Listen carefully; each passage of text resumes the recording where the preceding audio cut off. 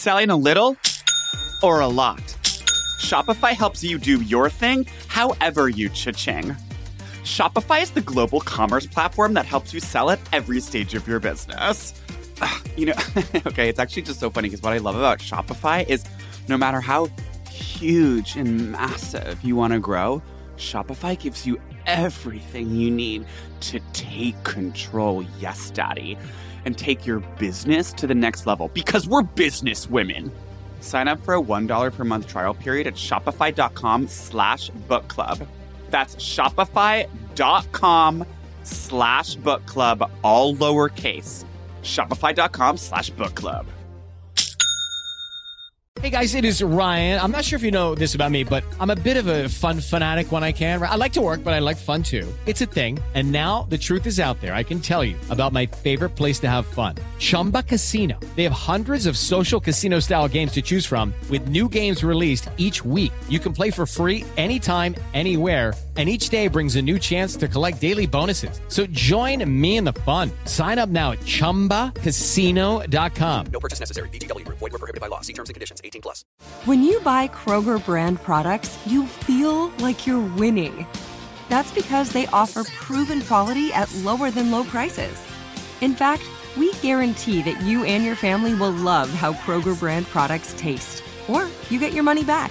So next time you're shopping for the family, look for delicious Kroger brand products, because they'll make you all feel like you're winning. Shop now, in-store, or online. Kroger, fresh for everyone. Celebrity Book Club. Who's that knocking at the door? It's all your friends, you filthy whore. Your husband's gone and we've got books and a bottle of wine to kill. It's Hollywood. It's books. It's gossip. I'm shook. It's memoirs. It's martinis. It's Studio 54. It's Celebrity Book Club. Come read it while it's hot. Celebrity Book Club. Tell your secrets, we won't talk. Celebrity Book Club. No boys are allowed. Celebrity Book Club. Say it loud and proud. Celebrity Book Club. Buzz me in, I brought the Cuervo. Hey, my best friend. My best darling friend. My dearest, oldest friend from Eton. How are you? From grade school. When we were just little co-eds. How are you doing, darling? I'm jet lagged, obviously. I just flew in on the red eye from Miami. It was awful. Speaking to advertisers at the Standard all weekend, but I have to say, their brunch is top notch. No one does it like them. And I mean, no one even cares about brunch anymore. So if you think they're doing a good brunch, they must be doing something. Well, I think people care too much about brunch. I think that's the problem. And nobody knows how to, it's too much chaos. But they've figured out a way to manage it down there. It's so crazy. I literally have not gotten brunch in 9 million years. It's so over. It's literally, I've never heard of anything more over than brunch. But you know why it's so over is because everything is brunch now. Hot take incoming. Read this in GQ next week. Everything is brunch now. Kind of. I mean, everything in the way that everything is a matcha corn dog. Everything is a matcha corn dog, and everything is a text message. You're in line, wait for an hour and a half, and then you'll get it. And it's just and it is the all day meal. And it's check in with Resi Plaid. If you don't confirm this on our app and download our app, your table will be gone. I almost got. I made an emergency reservation for dinner last night. I was out to dinner with a journalist friend of mine, and I had to cancel the emergency reservation I had 10 minutes to cancel it, or I was going to be charged $50, darling. Well, but the restaurant industry is hurting, and we are going to get into that in this episode. I would like to chat with you solo for hours and hours, but we do have a celebrity guest waiting. No, we have a celebrity guest, and he has a lot of other engagements to get to, red carpets to walk. Dinners, breakfasts, meetings, pitch meetings, doors to shoots. Slam in the face of eager youngins trying to make it in the industry. Agents to hang up on and then call back again. Ladies and gentlemen, we're talking about, of course, none other than one the of the funniest most man in important the entire people in the industry. I mean, I don't think we would be here. No, you can't go a day with someone not saying he's doing blank. No, I know. I mean, he's doing blank. He's doing blank. He's doing blank. And It's actually insane. Well, it's funny because, and it's for that very reason that I always think of this person I'm about to introduce as older than me, and yet I don't think he is. Right, now we're putting him into like legendary, like No, it Joan is Rivers very status. legend. No, we managed to coax Joan Crawford out of her bedroom for an hour, so let's not waste this time. Okay, ladies and gentlemen, star of the new Peacock special, Would it kill you to laugh? John Early. Hello, darling. Oh, darling. What a treat. Oh wait, how old are you, Steven? Do you want to say that? We can bleep it out. It's fine. Because you should be ashamed. Whatever I it is, am. be ashamed. I'm wallowing in the shame of this new age. It's one of the most obscene ages there is. I just turned 35. Oh, 34. Oh? Yeah. Oh, yeah. When do I? January. 35. Literally, as you were talking about my age, I literally was thinking I was 32. Oh, wow. Okay. And so does Grindr. Okay, hot take incoming is someone who's also sadly 30 beep. Yeah. 35.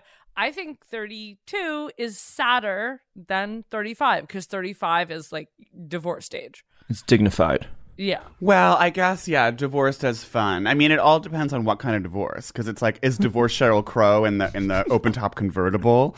Then it's fabulous, right? But is divorce like... Did you just watch the documentary or something? I've been She's waiting. so I know. fresh in the mind.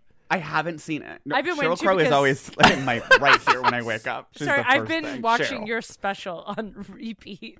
So I Oh, have thank you. Also, the Real World Homecoming New Orleans reunion special. So Well, listen, speaking of cinema and the stage and art and literature, we read a book this week. And, John, you read it as well. I read half. Okay, that's fine. That'll and you do. suggested it. And Literally, I suggested it and I read half. And I Yeah. made you guys read like a 600-page book. I will say, though, I'm Thank very you. grateful. Thank you so much. Good. I will say, and I'm not pulling anyone's chain here. This is the favorite book that I've read for this pod in maybe a year or something. I could not put this book down, and so rarely has that happened. Usually, I am cramming for the quiz, like right before class. Yeah. This is like, it's soiled with the chlorinated water of the Standard Pool in Miami. It's covered in my tears as I was staying up till 3 a.m. in bed reading it. I mean, I could not put this down. This thrills me because I have to say part of why I recommended it right now, I need some good writing. yes. Right. And I knew to trust Tina. Like I don't really know much about her, but I knew like from the way she's spoken about that I could trust her. So let the cat out of the bag. Yeah. The book we read is The Vanity Fair Diaries. Power, Wealth, Celebrity, and Dreams. My years at the magazine that defined a decade. By Tina. Tina Brown. Woo. Woo. Tina Brown, obviously, darling. The British infamous media titan. British media titan, editor of Vanity Fair magazine in the 80s, and really responsible for turning that magazine around and making it one of the most important Magazines still to our day. And as it was on its Yes, deathbed, it's darling. No, it was gasping for No, air. everyone was Okay. terribly embarrassed by it. I I mean, desperately tried to find the Twyla Tharp ad she was describing of like the billboard for like the dying version right before she came on. There were all these like apparently really embarrassing like billboards, and I couldn't find them anywhere. She's at the Tatler offices in London. So she used to run this society rag, Tatler, which was always publishing all the gossip and dirty stories of the royals and everyone Dirty else. little royal Diana, Fergie. I feel like I keep on going, by the way, into like kind of like Grand Dame accent for her. But Yeah. it is just more straight up British because I did half Yeah. book, half audio. And she's much more just like curt Nasal. British. Yeah, nasal, like, I went to the Four Seasons and then this, and I was here, and then I went here and I got in a cab. Yes, I do think it is that. I agree because reading the writing, you start to want to go into a Peggy or a Diana Vreeland place, and she's And Diana in this. Vreeland comes up a lot, and we'll Yes, she's living in Vreeland Shadow, and aren't we all? And so it's so crazy because like the way they talk about that Diana Vreeland, editor of Harper's Bazaar, is that right? She was like taking limos 2 blocks down, But the vibe I get from all of the Vanity Fair diaries, first takeaway They're is I wish constantly in a limo. they're constantly in a limo, and I'm assuming every single lunch, which happens every other sentence, is being paid for on a Vanity Fair. Yeah, it's all Dining expense card. accounting. Because she talks about how she's like, oh, darling, I felt dreadfully poor, and everyone in New York is constantly trying to make money, and it's never enough. And she's only making $125,000 a year at the beginning, and she's got this 2-bedroom apartment that's full of doilies, and she's renting from some old batty woman that sounds awful. But then I'm like, The you're going to Mafia Don.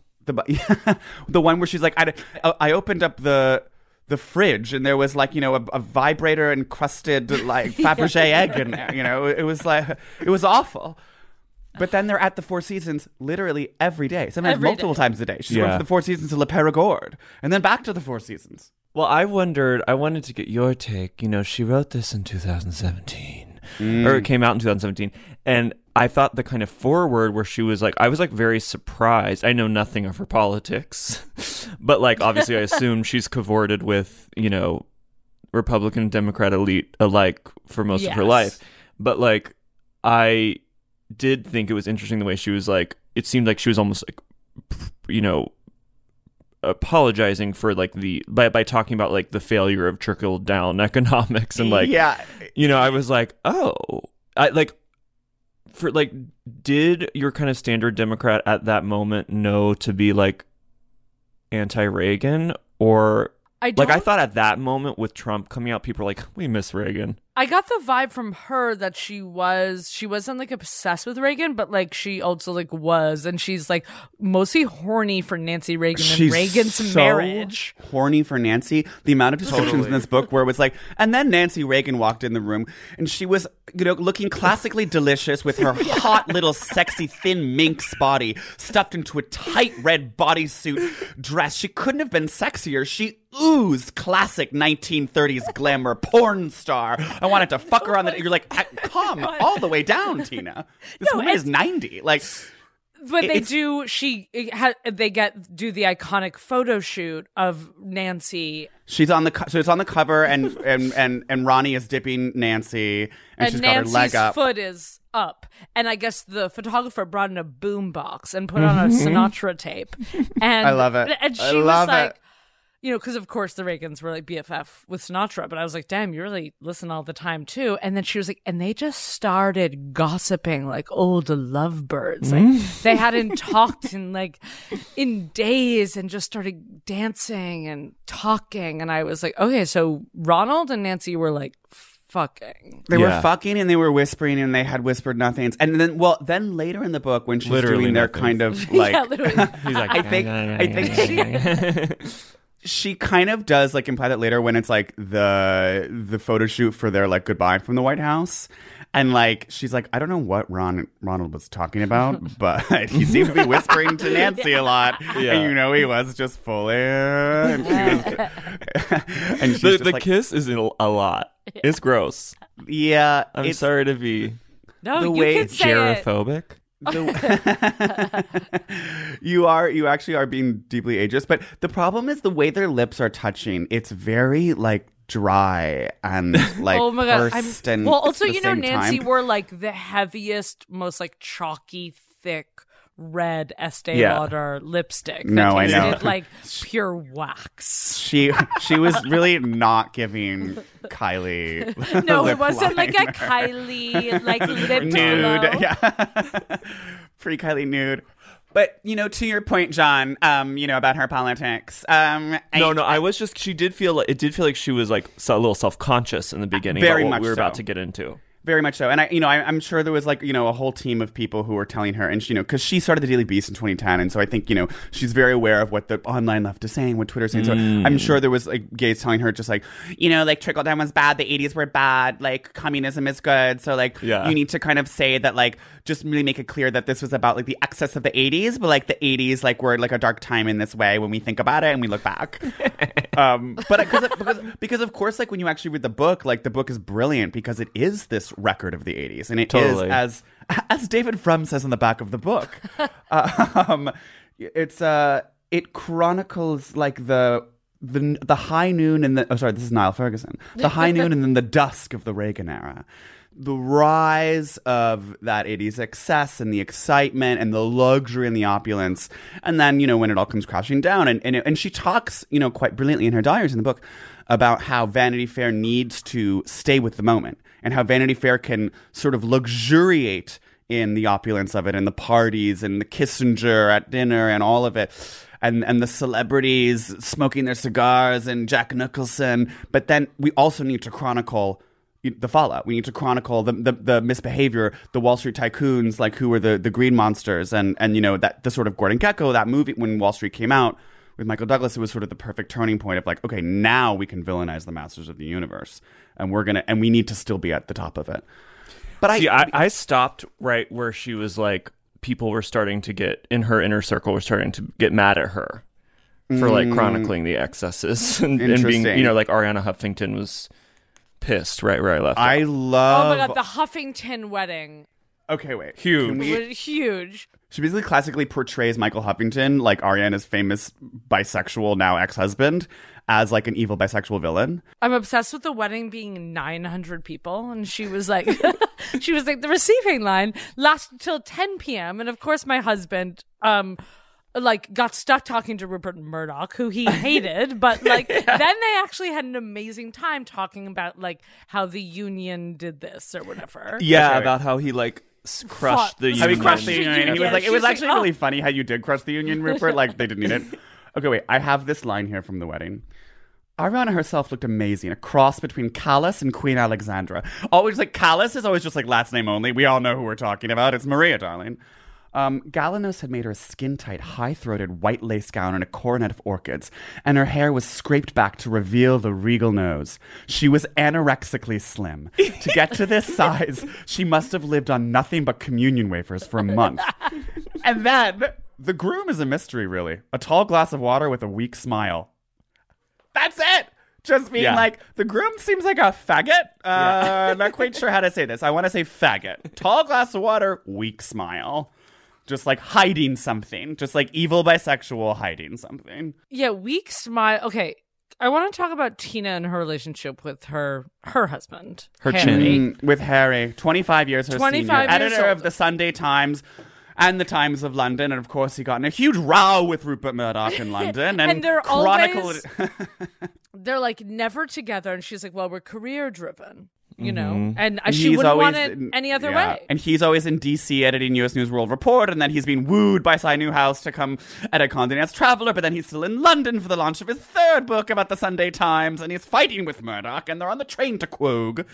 But like... Wait, so... Yeah. But yeah, there is a lot of time when they're like apart for 2 years, and she's been like, but that's what's so beautiful about a relationship. They look exactly alike, I should say. Right, they're like two... Okay, so... I truly thought the cover of this was Diana, and it was about like her writing about Diana. Right. Yeah. Well, she says in the book, she was like, whose looks I'm so often compared to. And in this kind of way where she pretends she doesn't see it. And it's like, miss, come on.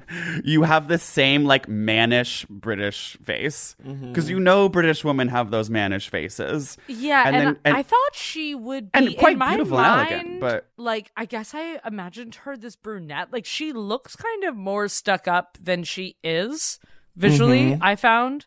But, maybe that's just that British face, and it's my kind of American mindset. And it's also the coif, the 80s coif, like that feathered helmet that she's doing. She's doing the feathered Diana helmet. So I think maybe that's where maybe... The kind of early Natalie Maines... early Dixie chick kind of... Yeah. No, now it is really Natalie Maines. Do you think Tina Brown, like, she got, like, to her desk sent, like, the big hit Dixie Chicks CD and, like, read about the bush, and she's unwrapping the plastic, like, putting it in her Bose 10-disc changer, just being like, I wouldn't normally listen to this type of music, but it is interesting. And it's newsworthy. And I have to go where the conversation is, darling. And they've managed to put their finger on the pulse. Shut up and sing. Well, I just left off at the point at which she was like, I'm so busy that I have no time for culture, which is obviously I love that. I catch-22. really related to that, yeah. Because you have to write about it, you have to have your finger on the pulse, and yet she's like, I don't even know what books are happening. I mean, I feel this way all the time, even though I literally have a podcast where I read a book a week, I'm always thinking, God, I never read. I have no idea what's on television. I don't know what the kids are listening to. And yet you live right next to the quad. Right.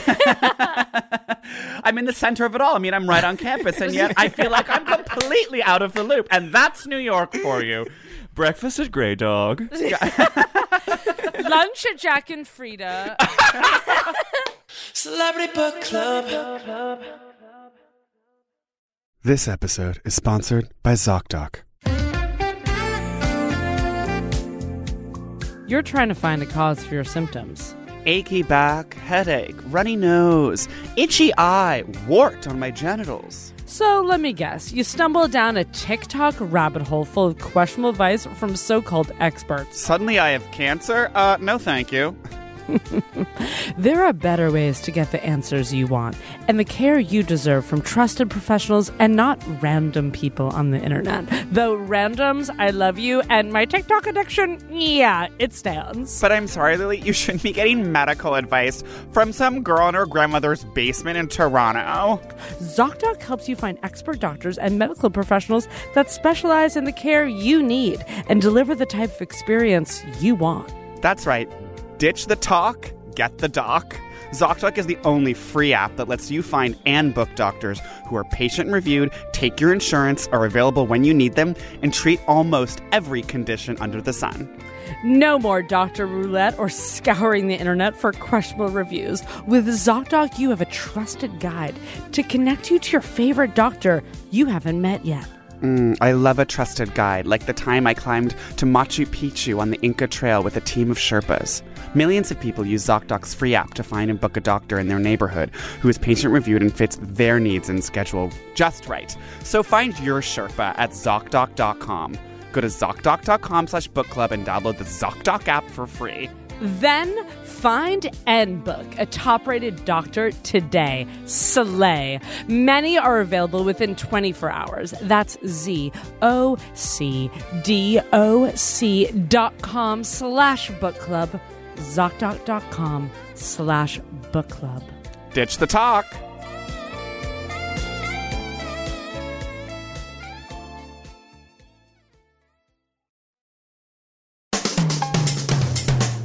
She gets that gorgeous apartment on Sutton Place. The dream apartment. The dream. That actually, I did find that very empowering as like kind of a person who likes antique-y things, as that kind of gay, like that she was ultimately like, I don't have to live in a modern place. It was so Carrie, like, and just like that, where she like had this initial reaction of being like, oh, I'm this tired old British tart, like I want a new sexy American, a modern place, and then she moves into like what's obviously this very awkward like old woman's apartment that she's renting. That's like so like big, gross 80s plastic, and then the woman has all the Fabergé eggs on top of it, and she's kind of like, I don't need my modern American dream. I want like I want just London. parquet floors, and I want molding, and I want London.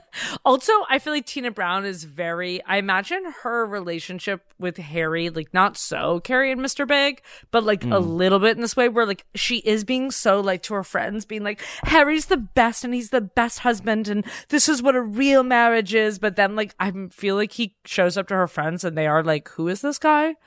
Like, don't you get a sense like no one really kind of maybe has met Harry a bit? Well, no, but yes and no. Lily, that's unfair because Careful. Okay, please don't talk about Tina and Harry that way. Because Harry is a has his own career. He's a titan of his own, and he's literally for a huge part of the marriage, he's 2 floors below at Condé Nast working at Traveller.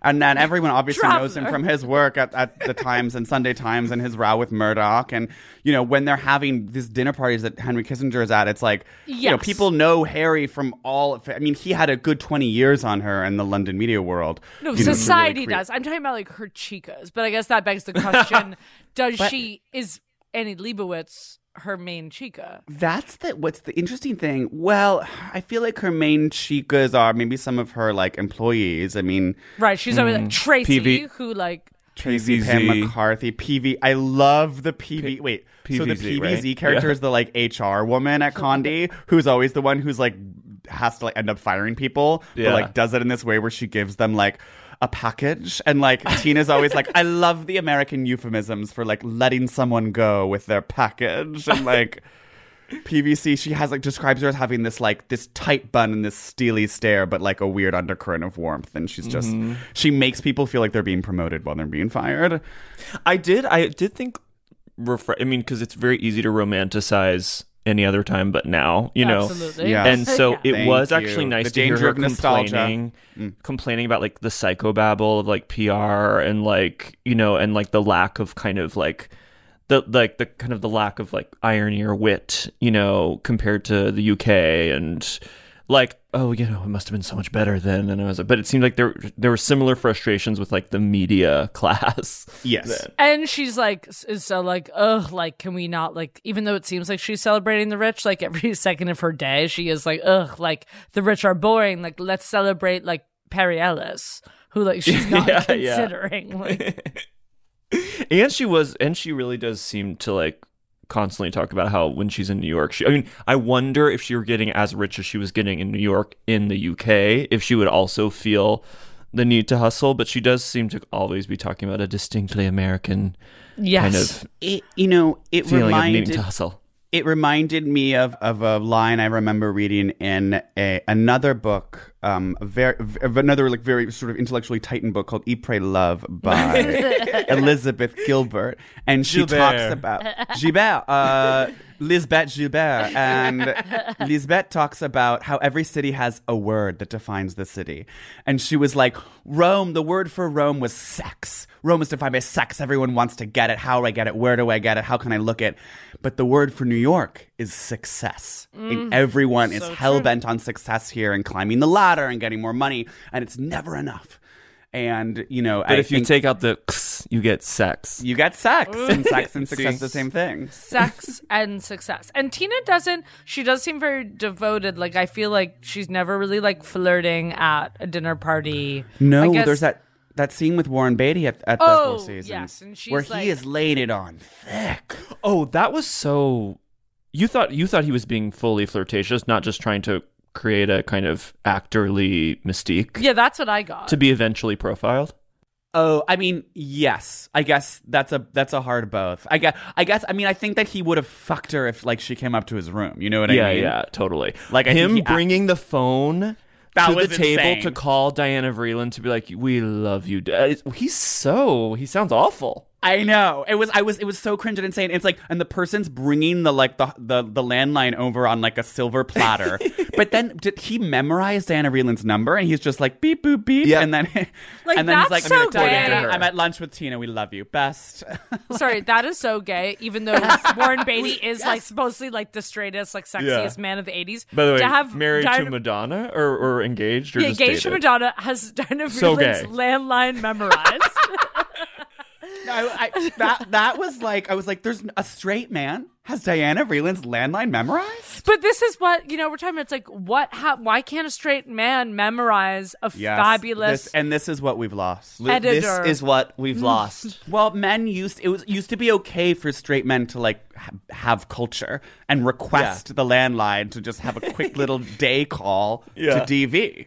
Also, like him requesting a lunch with Tina Brown to ultimately just be like, I don't want to be profiled, is absolutely psychotic. Okay, can I dare you? Truth or dare, John? Can I dare Yes. you to do that to I don't someone? get a choice. Yeah.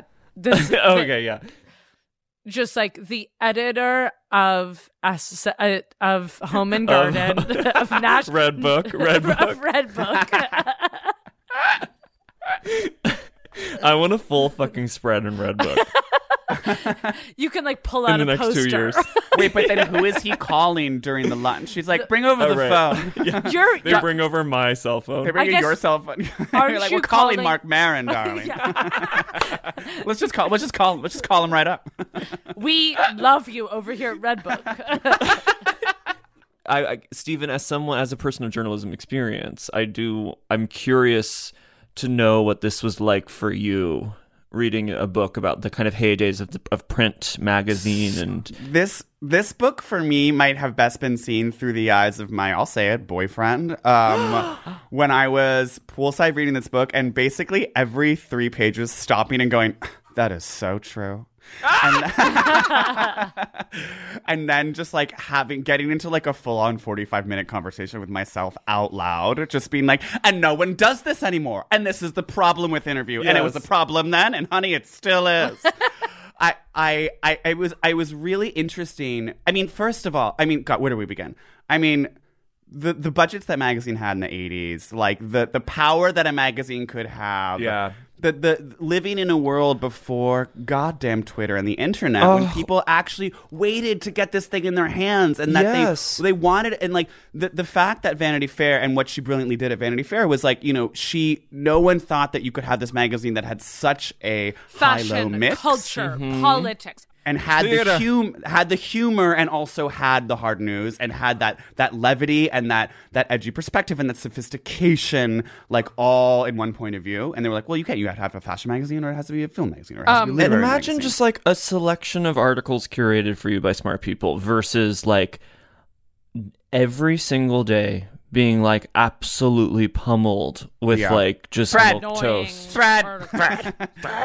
Right. Sorry, quick, Will and Grace are trying to figure out if this guy that they both have a crush on is gay. And so they go into his apartment to look at his bathroom magazines to figure out. They go in. The magazine, Vanity Fair. They still can't figure it out. Wait, I love that. And also that like a magazine would be such a household name and have such clear cultural connotations that like a multicam sitcom could like use that as a joke that like all of America would understand. You can't do that in Young Sheldon. No, I mean, what magazine would you say? Yeah. Entertainment Weekly. Literally, yeah. I will say, so one thing I loved about what she did at Vanity Fair is there was such a respect for the reader's intelligence, and I think about the headlines that they had. So she has this thing called the Rule of Three, where she's like, we really turned around at Vanity Fair when we had 3 really major news covers that like generated news in and of themselves. So there was the Ronald Reagan one with Nancy, and the headline was the Reagan Stomp. And it was like brilliant because it was about them winning re-election, and it wasn't like saying that was good or bad in a way. It was saying like, this is the moment we're living in, and we're capturing the zeitgeist. Like, we are in the middle of the excess 80s. Yes. Like, everyone wants the party to keep going, and Reagan won in a landslide, and like, that's what's happening. And it was like, the editorialization was like, it was so obvious, but it also like had a little bit of like cleverness and a metaphor to it. Like, he's stomping out the competition. He's like, it's like we're stomping on the little people, but we're enjoying the stomp, And it's like, you would never have language like that on the cover of magazines today. No. The same thing with the Diana cover, which was another one of her Rule of Three. The headline was "The Mouse That Roared," which I'm obsessed with. Brilliant. You would never see metaphor like that kind of editorialization on a magazine. They're not on giving anything. They're not giving that to Kate. No. Well, she certainly isn't roaring, and nor is she a mouse. But, okay. Well, and I thought of this. So I was in the airport. As I said, I was coming back on the red eye from Miami, and when I take a plane, it's always a red eye. I don't care what time it's leaving. I took a red eye leaving at 12. We arrived at 1:50. It was a red eye. It was a JetBlue red eye. My eyes, danced across Hudson News, and they landed on Vanity Fair at the newsstand. And how's it doing? The cover was it was the saddest thing I've ever. It was an absolute tragedy. It just said Star Wars, and then there was the cast of the latest TV show. No, nothing. It was devastating. That's Is so that the word? sad. Not awful. I know. Star Wars. Star Wars. How dumb are we? How dumb are we, and how dumb do they think we are, and how right are they? I mean, it's just awful. Are you in Star Wars on Hulu Plus? Yeah. Yes. I should just say we're going to have to cut all that because we can cut that one. It's me and Daisy Ridley. Right. You're both in R234 and you're but no, I loved also, obviously I'm a giant Wallace Shawn fan, and I loved her lunch with Wallace Shawn where he says America has no memory, and she keeps like bringing that back. her quote, just like she's always just, she's her first critic, even if she knows it's fabulous. And this is a cover she realizes is like bad. Meanwhile, I got into a ludicrous PR flak attack when I found Her Brit's cover of Deborah Winger unacceptably dull and depressing. Rich shot her for the February cover in a white terry bathrobe looking morose. Since the shoot had gone quite well, only 2 hours late is a feat for her, I am told. We asked if we could do a second shoot to get a really good cover out of it. At this, Pat Kingsley, yes, the hypermatic power craze PR from PMK, threw a tantrum. She called saying Jane Sarkin an asshole and a fuck up and suggested VF go screw itself. It's just like the drama. The drama. There's this little passage about America that I thought was so devastating and true. After the beauty of the ranch, the Tucson Mall was disorienting and depressing, a sprawling, characterless mess of Kmarts and gas stations and drugstores. As we drove around in the blinding rain or cruised down the fluorescent-lit aisles of throbbing products in the gigantic pharmacy where we went to collect G's prescriptions, her autistic child, I thought how this is an America I will never warm to. America as a huge, vacant, product-filled, centerless, culturally sterile parking lot. There's no center. There's no center. There's no center. I love the word and therefore centerless. The center cannot hold. Then that center will absolutely not hold because it's not there. And I've been thinking about this a lot about how awful the landscape is and how it breeds this sort of violence that we've now become so inured to. But the idea of the centerlessness is so true because there are no institutions. There are no institutions. There's no culture to hold on to. In some of the country, there's just absolutely nothing but products. But these sterile, fluorescent like products in these awful environments. And what's it going to do? It's going to drive you insane, and it does. And everyone's will you tell me? Will you fill me in like what happens in the second half?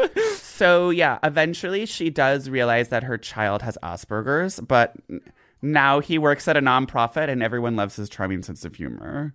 She has like such an Angelina Jolie moment with her nanny where she like overhears. She overhears the nanny just being like on the phone, just being like, Georgie loves me, like she's a bad mother, like he should be mine. Yeah. And this is at their Juanita, their summer the house. Their summer house in Quogue. Quogue, where I have a personal relationship to Quogue in the fact that once I went to a animal rescue there where they house injured owls. No.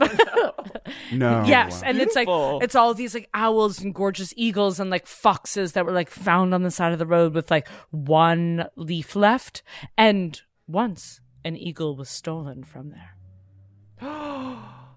Wow. I think it was the nanny. I think Tina. It was Juanita. Juanita stole this eagle. Juanita, the villainous Filipina. Anyway, so she of course, this is just so like classic, like mommy nanny drama, and then she like goes up to her and she's like, "Get out of my house!" And she's like, "Pack your stuff right now!" And then she calls the like doorman to come up and take guard.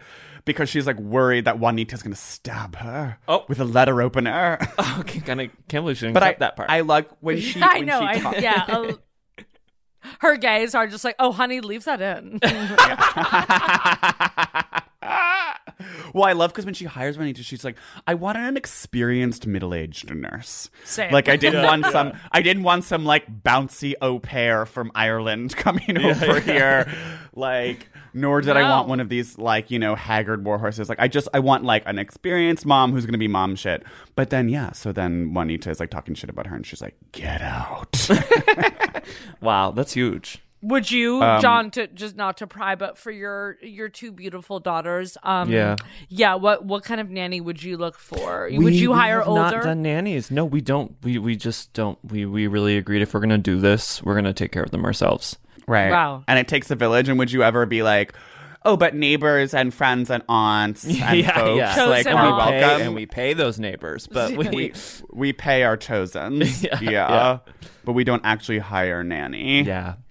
Yeah, I mean, what I'm hoping to do is sort of like somehow acquire like a child that is already of 7 age or whatever. Adoption. Adoption seems a little expensive and it seems a little unromantic to me. Where I'm just I like, agree. I'm paying $80K. I'd rather just kind of get one. I kind of want that Raising Helen situation. Not that I want my sister to die, but you know what I mean? It's like a little more, you just get a 7-year-old and you're like, it's just us, bud. Wait, can I just quickly say for the listeners at home, look up Klaus and Sonny. Or I mean, You talk about Klaus von Bülow? Yeah.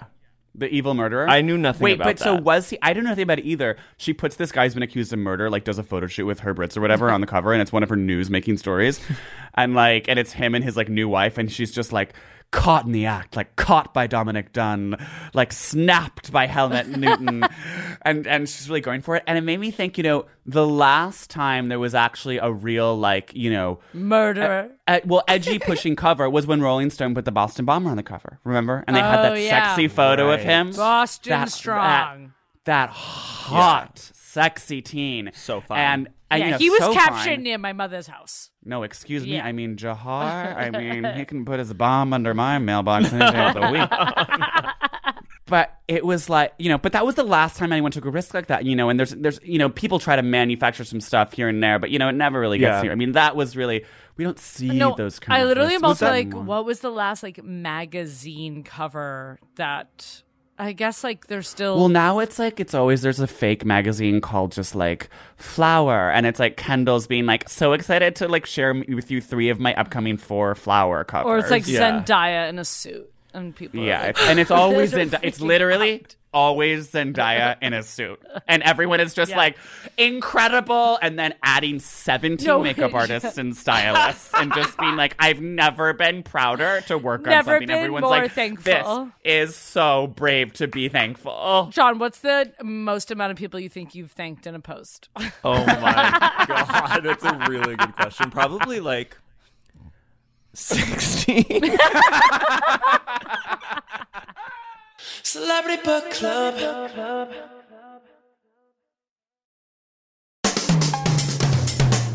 Darling, shall we meet for lunch segments? Perfect. See you at the Four Seasons. Perfect. What does she wear? What does she eat? How does she live?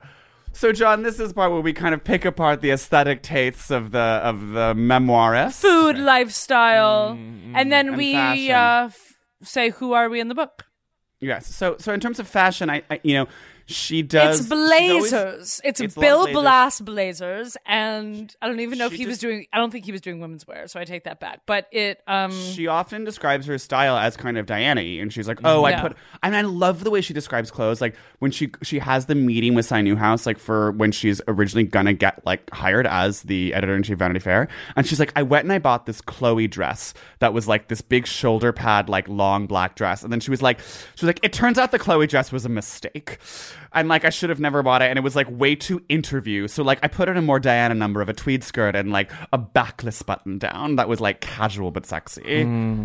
I feel she's kind of the way that office girls, well, more fashion-y office girls dress now, very The Row. You know what I mean? Well, and also Diana Core. Everyone is trying to be Diana again. Yeah. I was obsessed with when she was talking about how Diana would how Prince William was so mad at her because all Diana does is just stare at photos of herself. Yes.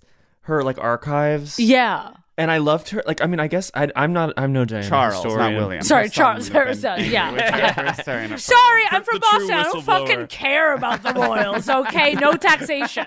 But I love when she described Diana as dim. Yeah. Of course, but you only ever these days I feel hear Diana described as mysterious and yeah, it's there's a phrase refreshing. That someone said, I can't remember who said it or the phrase, but it was something she was obsessed with the fantasy of being a princess, and obviously because she became a princess, but that it was she had the sort of Disney idea of princess in her head, and that was kind of all that was up there for her. Yeah. And so of course it was not going to live up to that, and she had this more philandering, jocular husband who wanted to debate things with Camilla over martinis. Exactly, and she wasn't as intellectually curious as Camilla. But she had this charm, and everyone thought, and the charm was sort of bizarrely her vulnerability. It's called being 24, honey. Hello. Yeah, I had it too. Yeah, exactly. Where's my room at Buckingham Palace? Other style thing is she mentions how like, which is also so Office Girl, about like how like when she's in Quogue, she like dresses like a total like mess, like peasant. She's like, ugh, I dress like disgusting when I'm in Quogue. Yeah. I'm just in like a On big weekends. dirty button down. No, she's been like, I'm being such a lesbian in Quogue. Like I look like a huge lesbian. I'm in like this huge men's shirt. It has like stains on it. I'm gross. I'm a lesbian. But then someone does call her a lesbian and she's like, okay, you're like old fashioned out of it. Her like British friend is being like, everyone in New York is a Jewish lesbian. Oh wait, where you see zippy zesty lesbian Jewesses bubbling with new ideas, I see plodding, ill-mannered, bottomlessly earnest boobies. And he's talking about like Annie Leibovitz and Liz Smith, who like she has a Right. rivalry with, or Liz Smith like hates her. Oh, the infamous gossip The famous columnist. gossip columnist. Yeah, but then sometimes she is just like, well, the Liz Smith column was good because like it did say that our circulation numbers were killing it. So she realized it's all part of the churn. It's all darling. part of the game. How does she eat? I don't think she eats very much. I think she's like a picker and a nibbler. Yeah, like She's obviously. peckish. Quite peckish. Like, what do we think she's As all British women are. ordering at the Four Seasons? Like, Well, she yes. references there's that one salad with Sai where it's like they're both getting. I do also feel like Sai is always ordering her, like being like, "We'll have 2 capreses." Yeah, I think she gets the Four Seasons, and there's like a Perrier with lemon and a salad like waiting for her. And they Yeah. just know and they bring it out, and it's just this 80s wedding salad Yeah. that she has every day. It's like- Famously allergic to alcohol. yeah, I mean But that's she what's does so. drink, right? Or no? No, she literally doesn't. doesn't, And like, yeah. and that's why she has this absolutely photographic memory of every single dinner party with like Henry Kissinger and 17 other fashion designers over the course of 10 years. Yeah. And it made me a little bit jealous in this way. I was like, God, would I be so much better and smarter and more with it if I could remember every fucking word people said if I wasn't I drinking? mean, do you keep a diary? No. Do you? Do you keep a diary, No. John? I don't take photos. I don't keep a diary. Okay. I God, you're unplugged. I don't have a strong instinct for it, and then I regret it. I always have to regret say, I kept a diary last summer, and I'm so glad I did because it's absolutely fascinating. I remember stuff that I would never have remembered, Yeah. and I write down. And it is, as Tina says, it has the fierce urgency of the now, or like some phrase she uses, where it's like, it doesn't have like, the hindsight. memoirists like hindsight, the brilliance of like, crafting narrative. But what it has is like the element of surprise, Yes. and like you don't know what's going to happen, and then you look back and you see shit germinating. It's like. And you're like, oh my God, like that's the first time that I met that person. I had no idea that they were going to become this character, Your like boyfriend. only 6 weeks later. Yes. I'll do like I feel like in a period of time where I'll be like 3 weeks, I'll do it, and then I stop, and then I do it Yeah. like another 3 weeks later. So consistency, but Let's all maybe resolve to try and be a little bit more diaristic. I mean, I also inspiring. was like, maybe if I didn't drink, I would have the energy to like go to dinner parties like 7 days a week. Yeah, yeah. Was this the age of the balsamic drizzle? I I think think, balsamic was like getting invented around this time. yeah, I think it was happening. Like, I bet maybe in 87. They were in a lab, like there was like a Milwaukee lab. But, like, Crazy. Also, like she, I bet like one summer. Oh, because she hires also a chef for Quogue. well, because oh my God, well, Kristen or something? I wrote This this is down. my This was question about huge. all Kristen the- the student. yeah. Oh God, yes, Kelly. But the thing, Kelly, the student, she's like, oh, it's so fabulous to like just be rich and be like to get off the train and like have someone cooking. And she calls it bread. cutting board, chopping block, which is also just British, I guess. And she's like, oh, I wish I could be one of those powerful women who then carelessly just creates a fabulous meal on a chopping block. yeah, but she just simply can't. But then she's having all of these dinner parties at her house with Harry, and I'm like, who's cooking? There must be a chef Kristen, in the New York student. as well. Kelly. Is she's pulling Kelly from Quogue back to Manhattan. Yeah. Now, John, you're a dinner party. I'm a dinner queen. Wait, so do you do what Tina does, which I'm desperate to start in my own life, which is like she invites like a mix of 8 people, and there's heads of state and like rock stars and Yeah, actresses, like it's and they're not all your mixing, best friends. You're like, and it's all about the seating chart and like curating it for maximum frisson, which is her favorite word, by the way. Okay, how does she yeah, how does she live? live? I think she's kind of like British maximalist in that way, where it's like jewel toned Country sofas, country chic, like massive coffee table books piled. But I don't think it's monochromatic. I think it like there's like, you know, the pink chintzy curtains, and then the dark green sofa, and then the red sofa, and like then a chipping purple paint. Like a deliberately chipping purple paint on like a dresser. Like, you know what I mean? Like kind of country. Wow. Yes. Okay. British country. Like a That's more like like patina or something. Because the thing is, because she is always taking pains to say she's not like so posh. She mentions She's just like, buying I'm an absolute pauper. I'm only making $600,000 a year. buying these two massive desks. Oh yeah. Oh yeah, and sending one to the Guam. country. One to New York yeah. and one to the country. And then she's like I used to do as a girl when I would order from magazines and it would show up in a giant truck and my parents would be so mad. It's like, how did you have the money to order as a girl? It's very all those viral tweets that are so like, yeah, so my 6-month-old baby took my iPad and ordered all of this from Amazon. Someone's not getting like mommy's milk. My tit. My tits today. Gross mom Twitter. Yeah, she's Tina as a child, like filling out like the, you know, what Harrods catalog. Yeah. I mean, it must have been not that expensive. I mean, she must have been ordering just like a $15 pillow, you know? But also her dad like ran like a movie studio or something. Like she was rich. But I feel like in that way where, you know, Britain had a middle class. Yeah, You know, it was yeah. the 60s. It was the 60s. It was post-war Britain. Like, there was a middle class. And, you know, we didn't have the extreme equality that we started to see in the Reagan years, thanks to trickle-down economics, which now we know is a bad thing. Now we know, now that I'm writing my diary. Yes.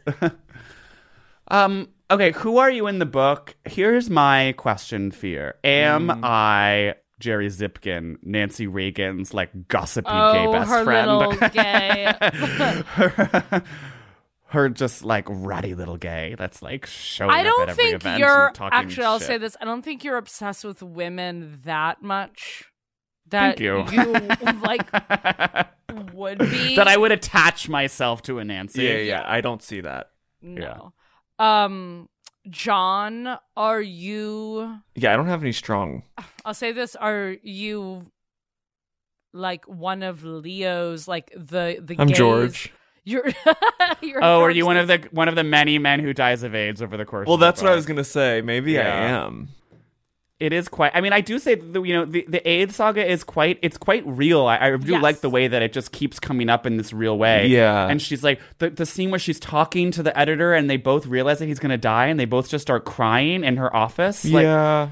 That really like got me really choked up. Like that was so beautiful and poignant, and like she's just being so honest about it, and Yeah. just being like, "This is awful. Everyone we know is dying." One of But- the first people who died when she was like, you know, when she found out he has AIDS, and she's like, I mean, I'll be honest, I don't like him. Yeah. You know, I love Yeah, that. I love yeah, that. She's like, but yeah. it's still like horrifying, you know? Like, Yeah. Or like the other guy, she was like, it's so sad because we kind of like hadn't talked for like 3 years since Tatler, and he was always such kind of a bitch, but this is an awful end for him. And especially with the being closeted, she's like, it's really sad. Like, Yeah. it's so real. I mean, she's such a like, I'm putting her in the Marianne Williamson like straight woman Hall of Fame, I feel like, for the way that she just She's seems amazing. so understanding and like Right, she's not just sympathetic. not really mentioning it and then having this 2017 like afterlog about it, just being like, and of course AIDS was so Right, bad right. during that Yeah. time. Like you see it in the diary In real time. Yeah. over time. Stephen, wait, maybe you're Leo, the gay guy that like was pushed out when she became editor of Vanity Fair, and then he like scowls at her later. The guy who was like running his the magazine into cane. the ground. Oh God, I'm so old and doddering. But you have like all you have these- a boyfriend. Yeah, but you have a boyfriend and all these powerful gay guys who like hate Tina. Ugh, mortifying. Who am I? Who are I don't know. you? I feel like I'm working. You're it. Ronald Reagan with Alzheimer's. No, yeah. Maya's leading you around, whispering in your ear, like, no, she's great. She's having so much fun. People are looking at us being like, oh, they still got it. I'm just out to lunch. Just like sucking on a little hard candy. Little Werthers. Listen, I give this book like absolutely like 5 best-selling covers out of 5. Truly, it's thrilling, it's brilliant, it's personal, it's vulnerable, it's so filled with fucking tea and gossip and names and descriptions of dinners and dresses. It's like everything you could want. And it's historical. And she has, history happens in these pages, but, in this beautiful eye for detail. I'll do 5 out of 5 Caprices. I mean, I can't really say because I only read half of it, but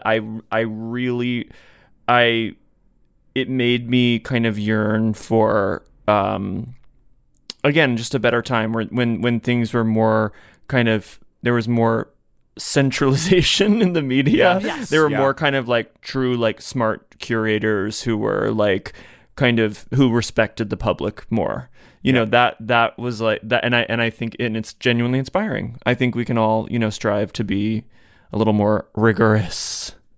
I couldn't agree more. It's not the hustle, it's the rigorous. Yes. And I give it 5 reservations at the wrong room in 4 Seasons.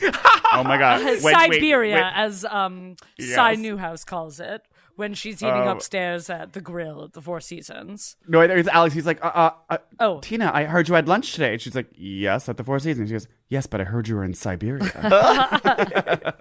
Well, I wouldn't have been turned away, but Stephen was turned away from last week on his birthday because he was wearing shorts. And they were still... No. I mean, we want to go back to the 80s. That was we couldn't wear shorts. That was pretty 80s. That was something I don't think we need to go back to, because a formal short like the one I was wearing, I think should be absolutely encouraged.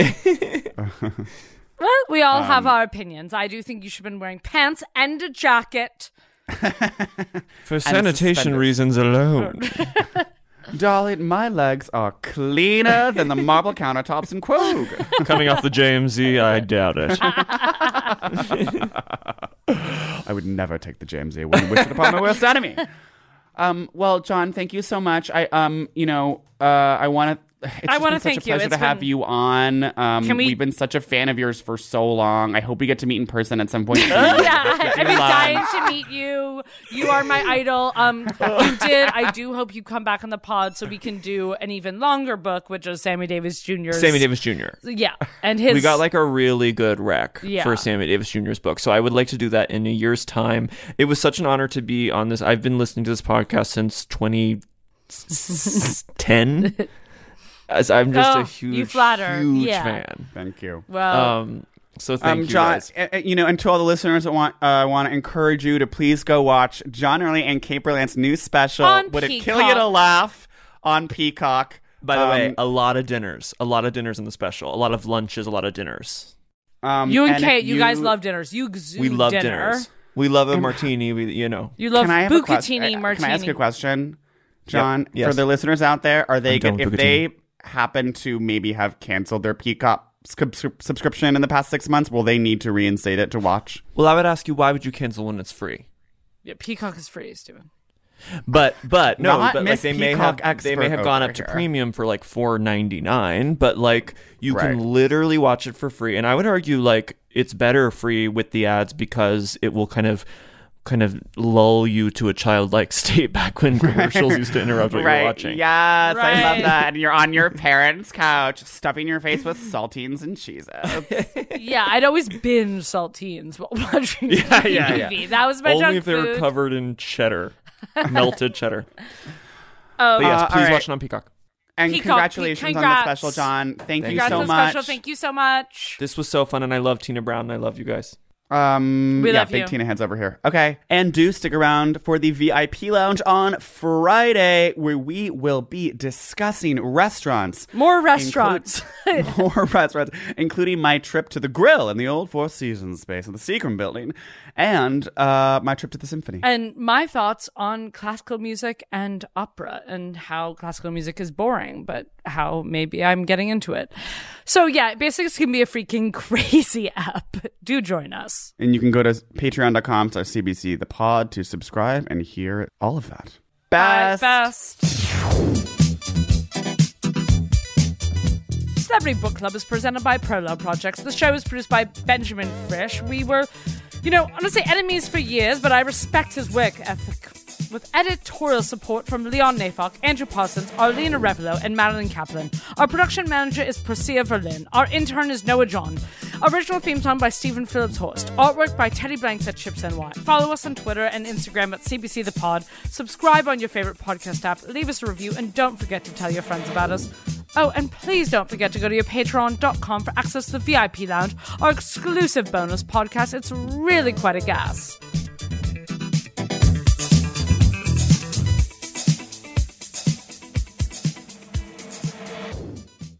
Hey guys, it is Ryan. I'm not sure if you know this about me, but I'm a bit of a fun fanatic when I can. I like to work, but I like fun too. It's a thing. And now the truth is out there. I can tell you about my favorite place to have fun. Chumba Casino. They have hundreds of social casino style games to choose from with new games released each week. You can play for free anytime, anywhere. And each day brings a new chance to collect daily bonuses. So join me in the fun. Sign up now at ChumbaCasino.com. No purchase necessary. VGW Group. Void where prohibited by law. See terms and conditions. 18+. If a new house is on your wish list in the next 5 years, grow your savings faster and experience your dreams with an Ohio Homebuyer Plus account from Kemba Financial Credit Union. A savings account specifically designed to save for a new home where you can earn 7% APY, a $500 matching bonus, and a $1,500 mortgage closing cost credit. Learn more at Kemba.org. Offer expires March 31st, 2025. APY equals annual percentage yield. Restrictions apply. NMLS 292230. Equal housing lender. Federally insured by NCUA. Hey guys, back at the playground again, huh? Yep. You know what this playground could use? A wine country. Heck yeah, and some waves so we could go surfing. Oh, yeah. Love that. A redwood forest would be cool. I'm in. Ski slopes. Let's do it. Can a girl go shopping? Yeah, baby. Wait! Did we just invent California?